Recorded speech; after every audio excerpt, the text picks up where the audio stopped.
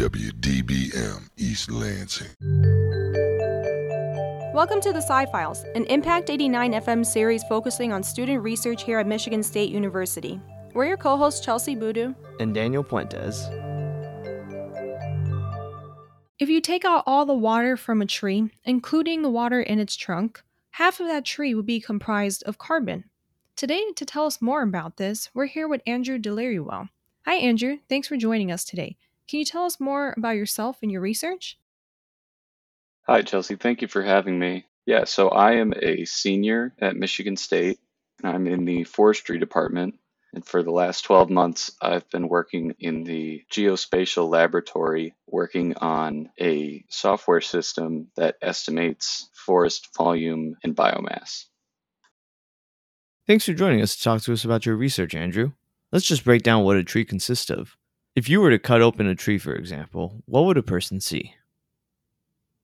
So as you guys mentioned, the most prevalent portion of a tree is carbon that is taken out of the air. And so that is essentially the building block for the woody tissue that is used in all sorts of applications in our daily lives, like furniture, construction, veneer, musical instruments, etc. And there are a lot of micronutrients and macronutrients, just like there are with people, right? Like we need to eat a certain amount of iron and things of that sort. And so rather than eating them like we do, trees pull them from the ground through their root system.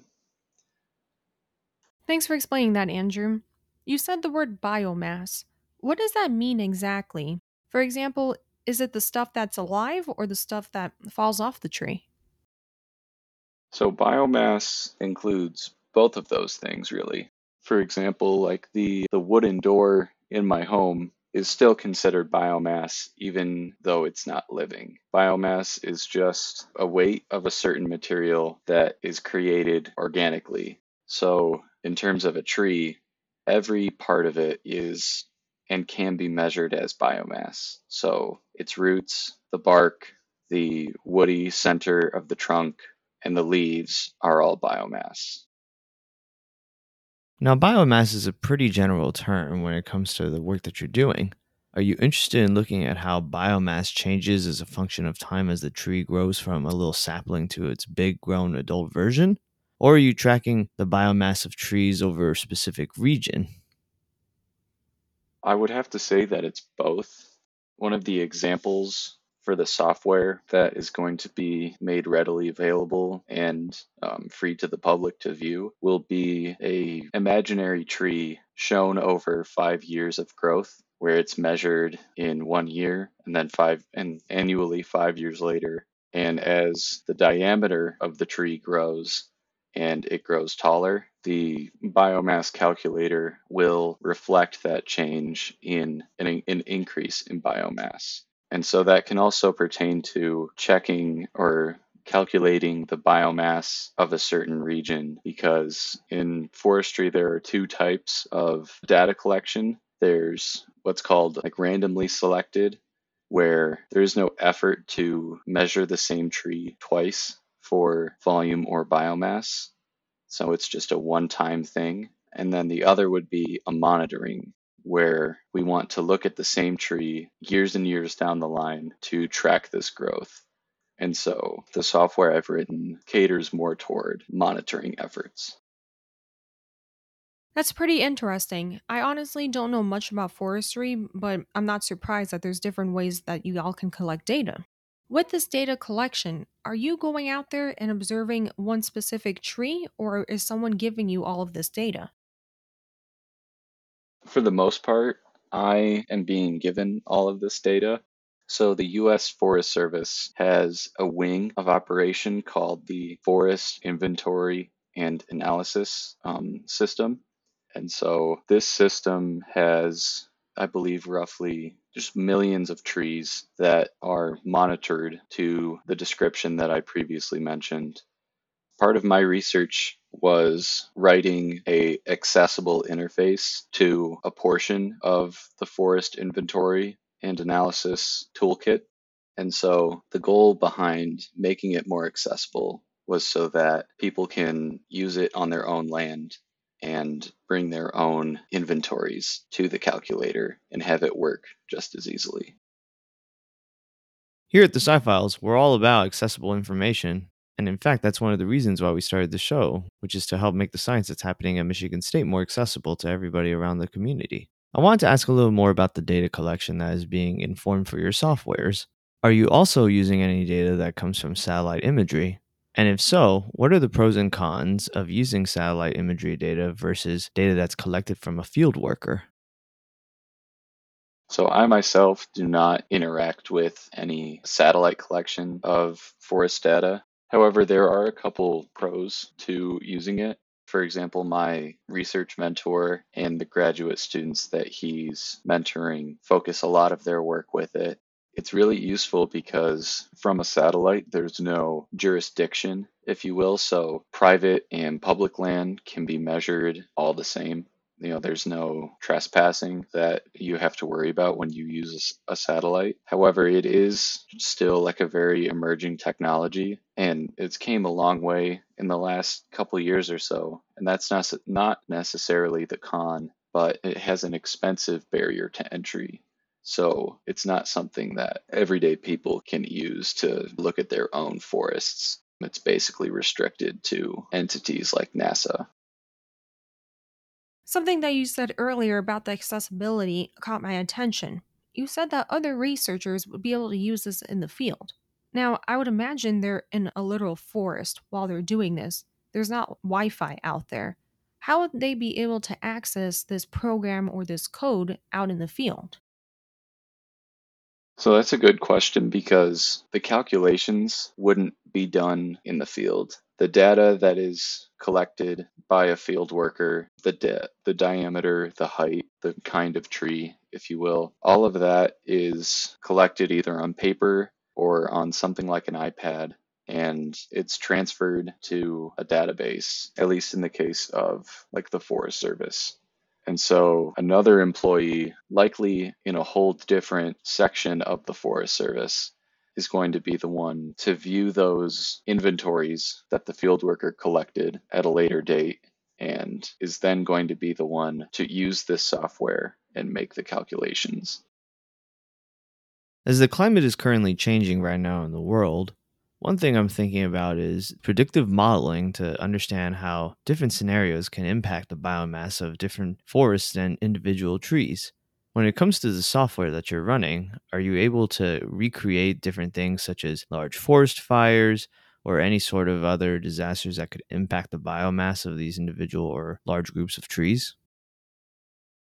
That's a really good question.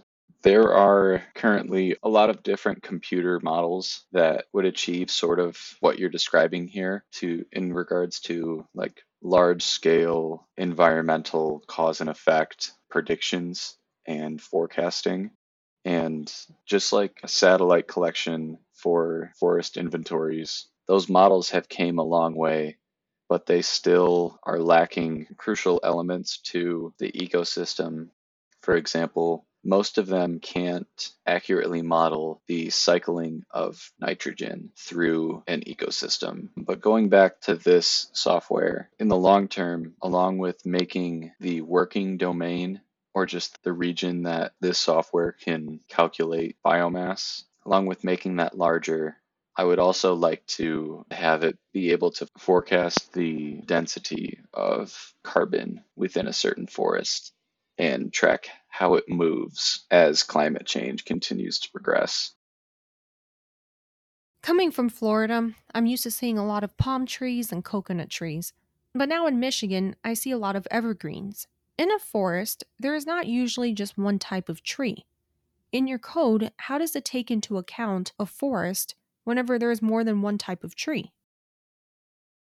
So, as field workers create these inventories that contain more than one species of tree, they're each made into a separate row, if you will. And the columns in the table that this tree inventory exists in would be things like its species name, measurements like its diameter and height, and then placement related items that describe where it was found. So if the land is broken into quadrants, or 4 sections, it would be in section 1. And if that was broken into 5 sections, this would exist in section 3. And so the formatting of that tree inventory is maintained through this software. And so by understanding that certain types of trees prefer to coexist with each other, pine and most oak species, beech trees, and maples, just for some examples of pairs, we can estimate forest biomass with attention to those details because their growth patterns and the overall ecosystem that they create will be different had those pairs not exist or not be present, as I should say. I'm glad these different species are being taken into account. It's important to consider the biodiversity of these different forests to understand individual biomasses. I'm not sure if you mentioned it earlier, but could you talk a little bit about the different regions that you're modeling when it comes to these tree biomasses? For example, are you only looking at Michigan or are you looking at other places as well? So, what I referred to as the software's working domain, just as you described, like where the software is able to function and where it knows the tree species that will be there, its working domain is the 50 US states, so the continental US, Hawaii, and Alaska, Canada, and then a portion of the Caribbean. So it has some species for the Caribbean islands, but obviously not all of them.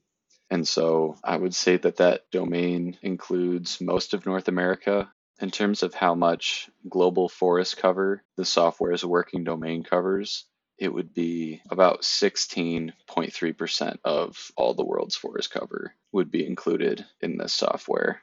And that would also be a little over 6% of global habitable land.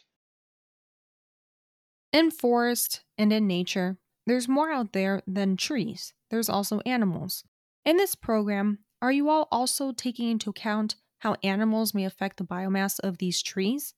If so, would it also see a difference whenever it's hunting season and how humans may also affect this? Wildlife is obviously a very important part of forests. However, there is no support for measuring wildlife populations in the software. However, it can be measured sort of implicitly, if you will, through the effects of wildlife on the forest. So, for example, right before hunting season, when populations are at an annual peak, it's observable to find a lot of deer browsing and vegetation that is being eaten up by the deer. And so, because they mostly graze on small trees and seedlings, it has a negligible effect on biomass in the single instance where they eat a sapling. But in certain parks around the Lansing area, you can tell that deer have used said park as sort of a highway for migration or just general living. And so the composition of that forest is greatly altered because of deer browsing, but not only the browsing itself, but their preference toward seeds and seedlings that have a higher energy content. So that would be like oak nuts, hickory nuts, beech nuts, and things of that sort. And because of that, we're observing oak trees to have a greater difficulty establishing themselves in the same forests that they used to do so well in. You kind of hinted at some of the results that you've gained from doing this modeling when it comes to the tree biomass. But what are some of the interesting things that you've observed running this software? By far, the most interesting thing was that biomass can be estimated from an equation. Just in general, to me, that is kind of an amazing thing. And there's a lot of uncertainty within the equation that is used, but it's still a breathtaking thing that I sort of take for granted. Another would be that the software that the Forest Service wrote that I have taken and added to the software that the Forest Service wrote is very inaccessible. In the beginning of this project, it took me about a month to be able to go from a tree inventory to a final biomass or volume estimate because there were so many spreadsheets and manuals that I had to be very familiar with before I could reach my end goal. And so a lot of that frustration in the beginning inspired me to make this powerful tool something that anybody with a little bit of coding experience could use. Yeah, that's really important because if someone needs a lot of coding experience, then it's just really not that accessible, and it would be a very big barrier for people who want to use it after they gather that data from the field. Thank you so much for joining us today, Andrew. I look forward to seeing how this research progresses, and hopefully, you can get other regions of the world as well. Thank you both for having me. I really appreciate you taking the time to talk about the research I've done. And yeah, I have big aspirations as to the applications of this software in both the forestry world and the policy world as climate change becomes a more important political issue. Thank you again. Have a great day. Bye. Thank you to all of our listeners for tuning in. To hear more about us and learn more about our episodes, check out scifiles.org. If you're a current MSU student that would like to be interviewed, please reach out to us at scifiles@impact89fm.org. We'll catch you next week on the Sci-Files, and remember, the truth is in the science.